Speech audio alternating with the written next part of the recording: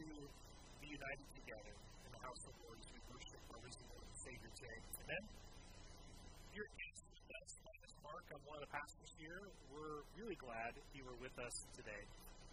You know, I've been thinking that the last 8 hours, 7 months, how quickly things can change, right? And as I've been talking with some of you over the last couple of days, I realized that there are more and more of us who know somebody who's lost confidence.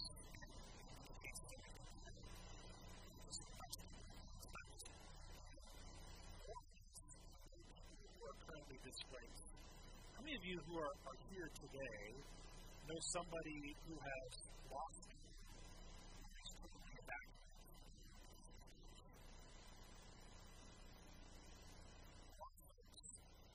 who are part of our church who aren't with us today in the same place?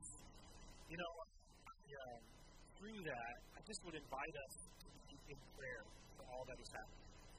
Prayer for the lives that are breaking, that are shattered, in prayer for those who are afraid, and in prayer for those who are working to assist in the midst of everything. You know, I actually reached out yesterday to try to reach out to the pastor of the Nazarene Church in Keene, just to see how he was doing, to let him know I'm praying for him, and even to see if there's ways that we can impact him. If I hear of ways that we collectively as the church can do things, I will make sure to let you know. But I also want to say that as I've been thinking about that a little bit the last couple of days, whether we're talking about moments of crisis or even just everyday life as followers of Jesus Christ, the church acts collectively, but the church also acts personally. So much what the church does is what we do as the church, but also the church is not just the church is all of you, right? So much of what the church does is what you are also able to do. Let me maybe share another way in which I've seen that grow in the life of our church over the last year or so. More and more of you are part of various groups, whether that's a Sunday school class or a Bible study group or a Connect or life group. The more and more of these last couple of years, what we've seen happen is when somebody is going through a difficult situation in life, that those people around that person, often those people who are in that same class group or whatever, they just respond before we in the church office even hear about it. And when that kind of comes back to us, that people have been loving those around them in need, you know what my response is? Thanks be to God. The church is doing what the church does. So I just say that even through this time in which our county has 2 big fires coming, be the church. Be the church with the people in your lives. Be the church for those who are going through this crisis or other crises as we serve together. And we seek to be the conduits of God's.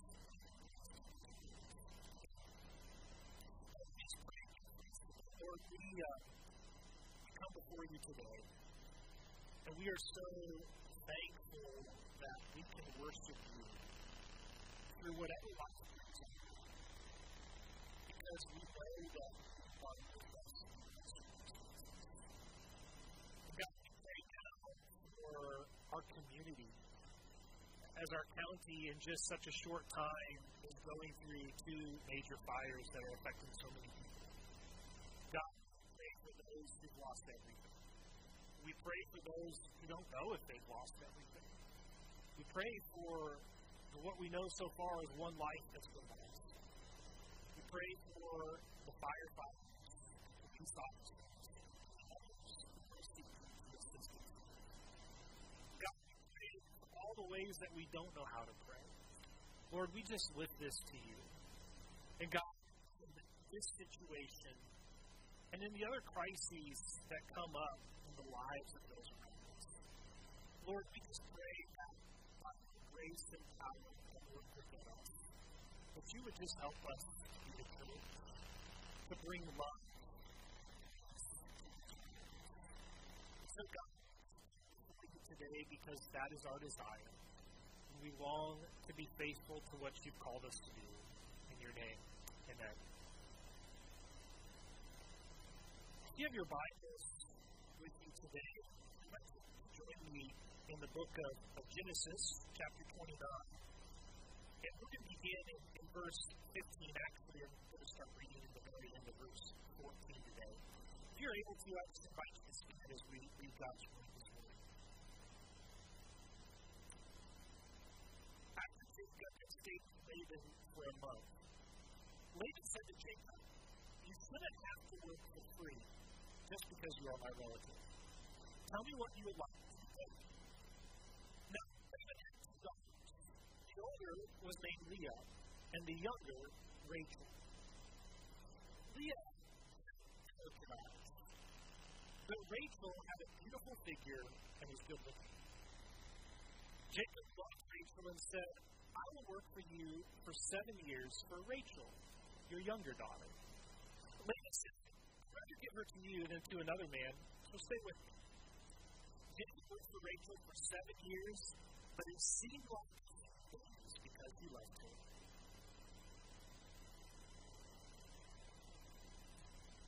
Jacob said to Laban, "The time has come. Give me my wife so that I may sleep with her." So Laban invited all the people of that place and prepared a banquet.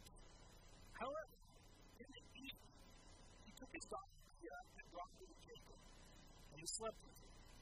Laban had given his servant Zilpah to his daughter Leah as her servant. In the morning, there she was, Leah.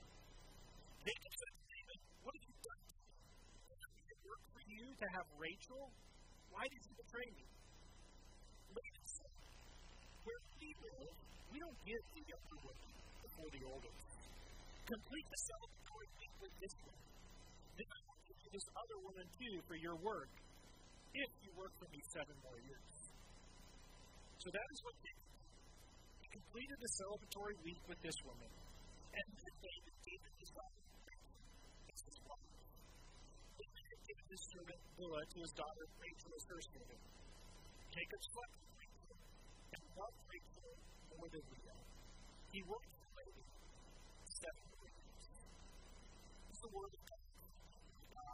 And we all still say, "Thanks be to God." If you have been with us over these last couple of months, we've been journeying through the book of Genesis. And we've seen so much Genesis, and a lot of it has been through this family line, the descendants of Abraham. As God reached out to Abraham and promised him that he was going to make him into a great and mighty nation, that he would bless Abraham and his descendants, and bless those who bless them, curse those who curse them, and through them that God. This is something that we refer to as the covenant. So we see, though, what a challenge the covenant is. Abraham and his wife Sarah were married, they had no children. And eventually, they started to take matters into their own hand, but after 25 years, God finally blessed them with a son of their own. And I guess when you have a child at that age that they were 190, that you really don't know what to do, so you name your child Lazarus. That's what they did. They named their child Isaac. Well, Isaac would go on. Eventually, Isaac would get a wife, but then she too would be barren, but God would give her first. And God would give it to his son, Jacob. And we talked about Jacob deceived his brother, tricked his brother into giving him his birthright. Well, after Jacob has received the birthright, eventually he ends up fleeing from home because his older brother Esau says, "Jacob, when our dad dies, you're going to die too because I'm going to kill you because of what you did to me." So Jacob flees and he's heading towards his uncle Laban's house. On the way there, he stops to rest. He has this dream, and during this dream, God reaffirms the covenant to him.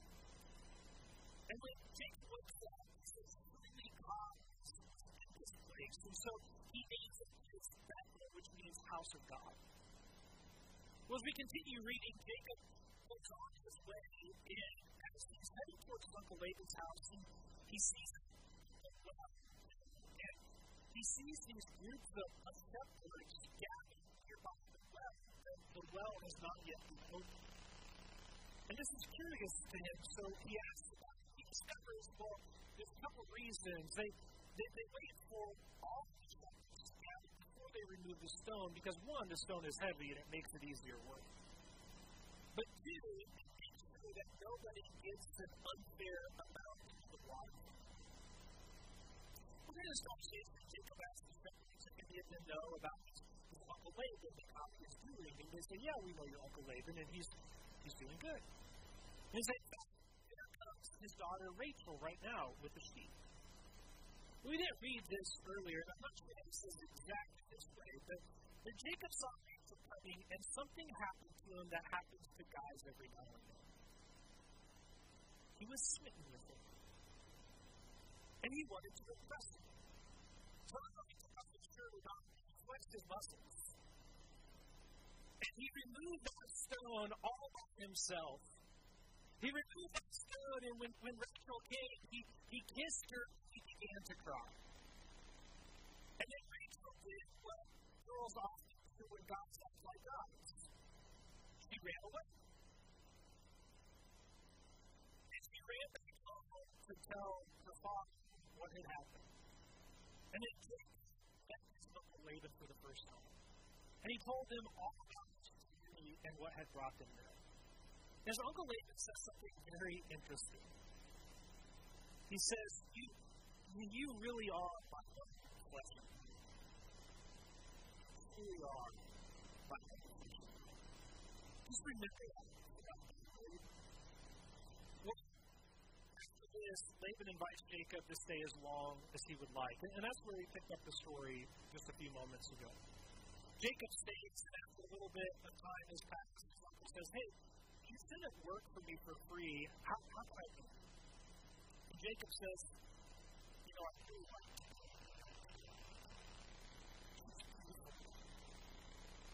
And Uncle Laban says, you know what? I prefer to marry you than somebody else. Okay, that sounds good. I'll tell you what, I worked for you for 7 years. Romantic line, right? Like, that 7 years seemed like a couple of days because of Jacob's love for Rachel. It just went so quick. Well, then the time came for them to get married, and so Laban called together everybody he could contact, and they had a big feast. And they feasted, and they celebrated, and time was made of them. And finally, it was time for Jacob to take his bride. And under the cover of a veil, and under the veil of darkness as well, Jacob went to his tent. And in the morning, there was Leah. Well, he immediately went on to his wife and said, what have you done to me? You tricked me. This isn't fair. You seek to heal them. Why have you done this to me? Uncle Laban says, no, perhaps all of these 7 years that you've been working with me, it's possible you have forgotten. And it's our custom not to marry the youngest one first. I'll tell you what. Why don't you finish out this week's celebration, and then I will give you Rachel. If you work 7 years. Jacob doesn't know what else to do until he agrees to this. You know, he's probably saying this question. I can only imagine that in this conversation, Jacob thought to himself, there goes that whole birthright thing. That same thing I was trying to take advantage of is coming back to bite me now. I don't know if he thought, but I can't help but imagine that he had to think something along those lines. You know, this really is a great story. There's so many parts of the story, the foreshadowing, the drama, the intrigue. It's a fascinating story as we think about this. There's part of us that thinks, well, Jacob gets what he really deserves. Any of you ever think that before? He's really just getting what he deserves. Yes, it's a fascinating story, but there's some really hard parts with this story. Because God is a affirmed that he's going to see the covenant out through Jacob and through Jacob's descendants. And here is Jacob trying to combine his way, trying to keep his way. He's done this with his brother, and now it's happening to him. Here in the midst of the covenant, we see greed and deception.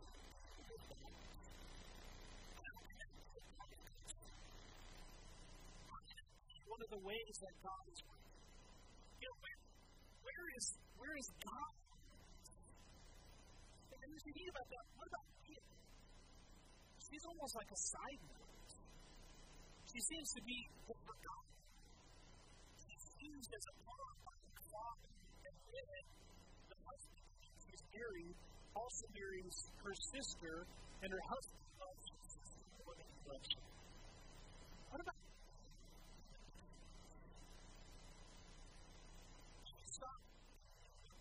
these verses that we've read, and if you even go back even farther in the story, you realize that God is not God is which raises the question, has God simply pulled back?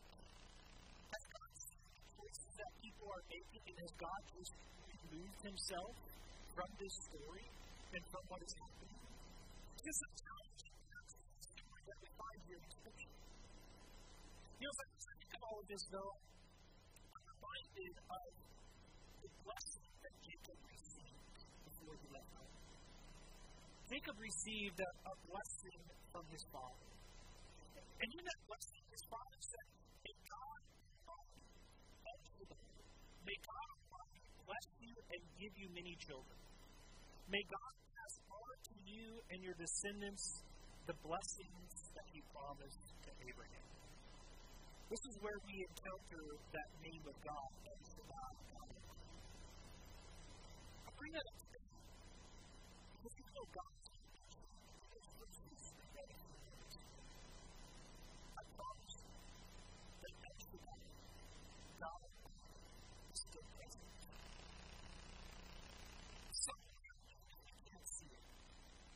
Somewhere it's of the craziness. Somewhere it's of the making choices. God is not simply given up on it. God is still present in that moment. God is still present with those people. And even though we cannot see it, somewhere in the back of God is with us. And we see it. Standing out of ourselves. But we have to be God. For more children than any of Jacob's other wives. And Rachel, the one whom Jacob loves most, God will give her two sons. One of those sons will be named Joseph.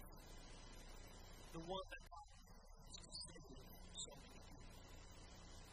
Jacob's name will later be changed to, anybody know? Israel. And it's the children of Israel, the people of Israel, how we come to know those whom God loves. Even though we may not see it on the surface here, God Almighty is still present and still at work in the midst of this situation that seems to have been present. There are things to us in this great story. It's a great story because of the twists and the turns and the intrigues, but one of the problems is that we struggle to see God in the midst of it. You know, going back to that story, I mentioned the name El Shaddai. There's another name of God that we learn through this larger story of Jacob and his life as he comes to it. See, sometimes we can find ourselves in a similar place to this of wondering in our own lives, has God done it? I see God in the midst of this chapter of my story. Has God left me? Is God still present? Is God still present? We find ourselves in the midst of those moments. God is still present. And here's what I'm saying. Remember, I shared earlier, and for those of you who've been with us a few weeks, we journeyed through some of this, that when God first made the promise or the covenant with Abraham and his wife Sarah still did not have a child of their own. And so they thought, else, maybe God is wanting us to kind of take back the garden. And so, Sarah gave Abraham her servant, Hagar, as one of his wives. And Sarah said, since I can't bear you a child, maybe my servant can bear you the child of the promise of Sarah. Well, you know what happened? Sarah got jealous. And Sarah started to treat her servant quite poorly. And so her servant, Hagar, ran away. She ran away because she didn't know what else to do. And after she had run away, God sent a messenger to go and meet Hagar. And this messenger is talking to Hagar. It tells Hagar that the father named Ishmael, which means God hears. The messenger was saying to Hagar, God has heard your cries. And God has heard your prayers wrapped up in your cries. They have not gone unheard. And in response to this, Hagar says that you are our glory, which means God sees. Because God sees. I can see all of that to say to us that God sees you. Even when you feel like you're in a chapter of life where God is nowhere to be found, God still sees you. Even when you find yourself sometimes circumstances beyond your control, God sees you. And the same God who sees you is also the God who hears you. He's also God Almighty. He can be at work within your life. There's a thing about this today, it's the name of God. It's the name of Emmanuel, which means God is with us. Often when you think of the name of Emmanuel, you think of Jesus, God's Son, who came into this world to find us, to meet us where we are, but not to leave us in that place. As God's Son came into this world, and He who was without sin took our sin upon Himself and died so that we might be forgiven. And through the death and resurrection of Jesus Christ, our lives can be transformed. Because the life that sometimes, or in a world maybe that sometimes seems an awful lot like the story of Jacob and Laban, where people are just seeking after themselves and what's best for them. In the world, sometimes we wonder, is God really? Is God really? Is God really? I just want to say to you today that we have this God. God is God. Absolutely God. It is easy for us to know that here and to affirm that in this kind of a place, right? But sometimes while we might know that here, it's a little more difficult to really hold on to that here. You guys know what I'm talking about? Which is why sometimes we do things to live like this. And that's one of the reasons why we gather regularly at the church. To be reminded of God's love and what God has done. As we receive the blessing of His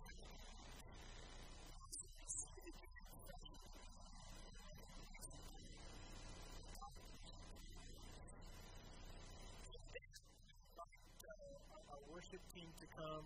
I'm going to invite those who are helping to serve us to come. As we're going to spend a few moments together today to share the blessing that we have of the God who is with us. And the God who is with us. And so as we see together, I just invite you to consider the fact that God sees you, and God is with you, and God is with us. And I also am going to serve you where you are. I invite you to take a cup and a piece of the bread, and then after everybody has been served, we'll partake of these elements together.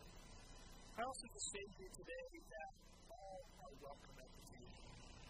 all who have a desire to know and experience the love and grace of God are welcome at this table.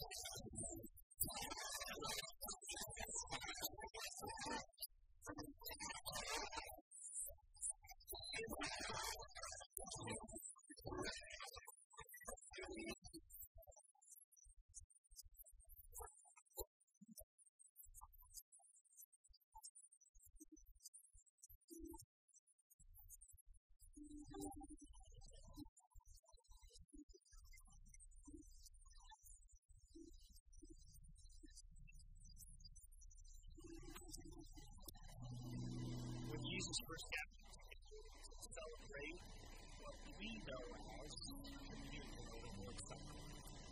Jesus had gathered his disciples to celebrate the Passover, which was a remarkable celebration of how God is. So as they would remember what God had done, they were careful with some of their language. They didn't say God rescued our ancestors a long time ago. They said God rescued us. And as we gather together as the church today, we're reminded that God is us. That God is us. And that God is us.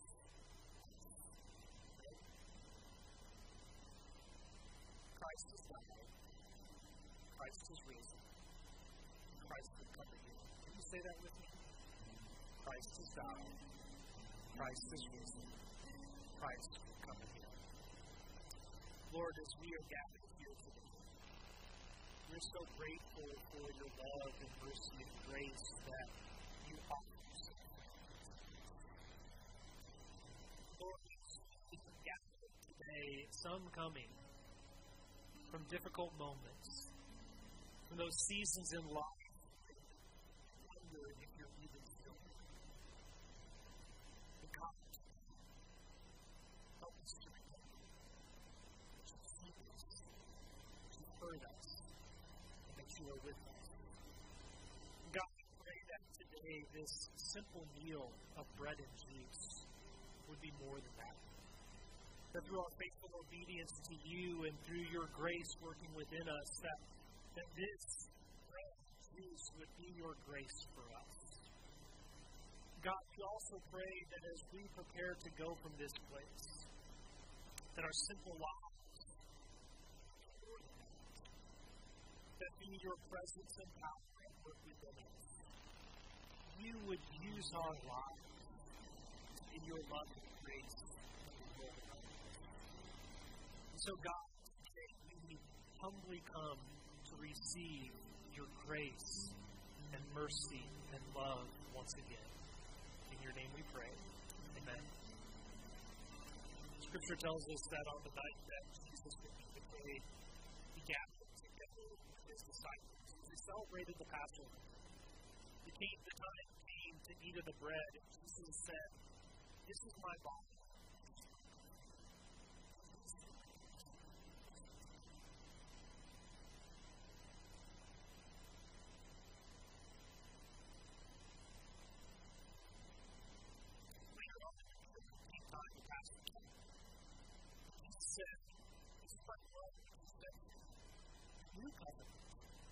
Whenever you eat of the bread and drink of the juice, do so in remembrance of me, and always praise me. Lord God, your grace and love. God, we pray that as those who have received your grace and love, that you would help us to be your conduits, to be your ambassadors. In this moment, in this season, in our greater community, when so many are hurting rightly. Lord, that's true for a lot of us. It's true for so many other circumstances and so many other things. God, to live as your reflections in this world around us, because you are present in us. God, this is our prayer. Stand and join for our benediction today. As we prepare to go into a world people might often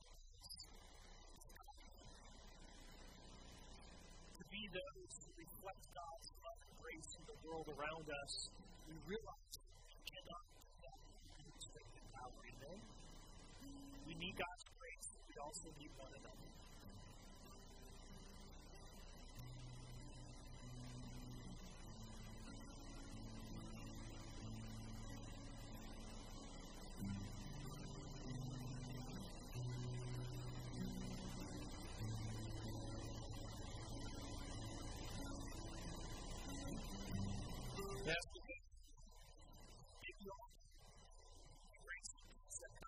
risen Lord and Savior, Jesus Christ. Amen.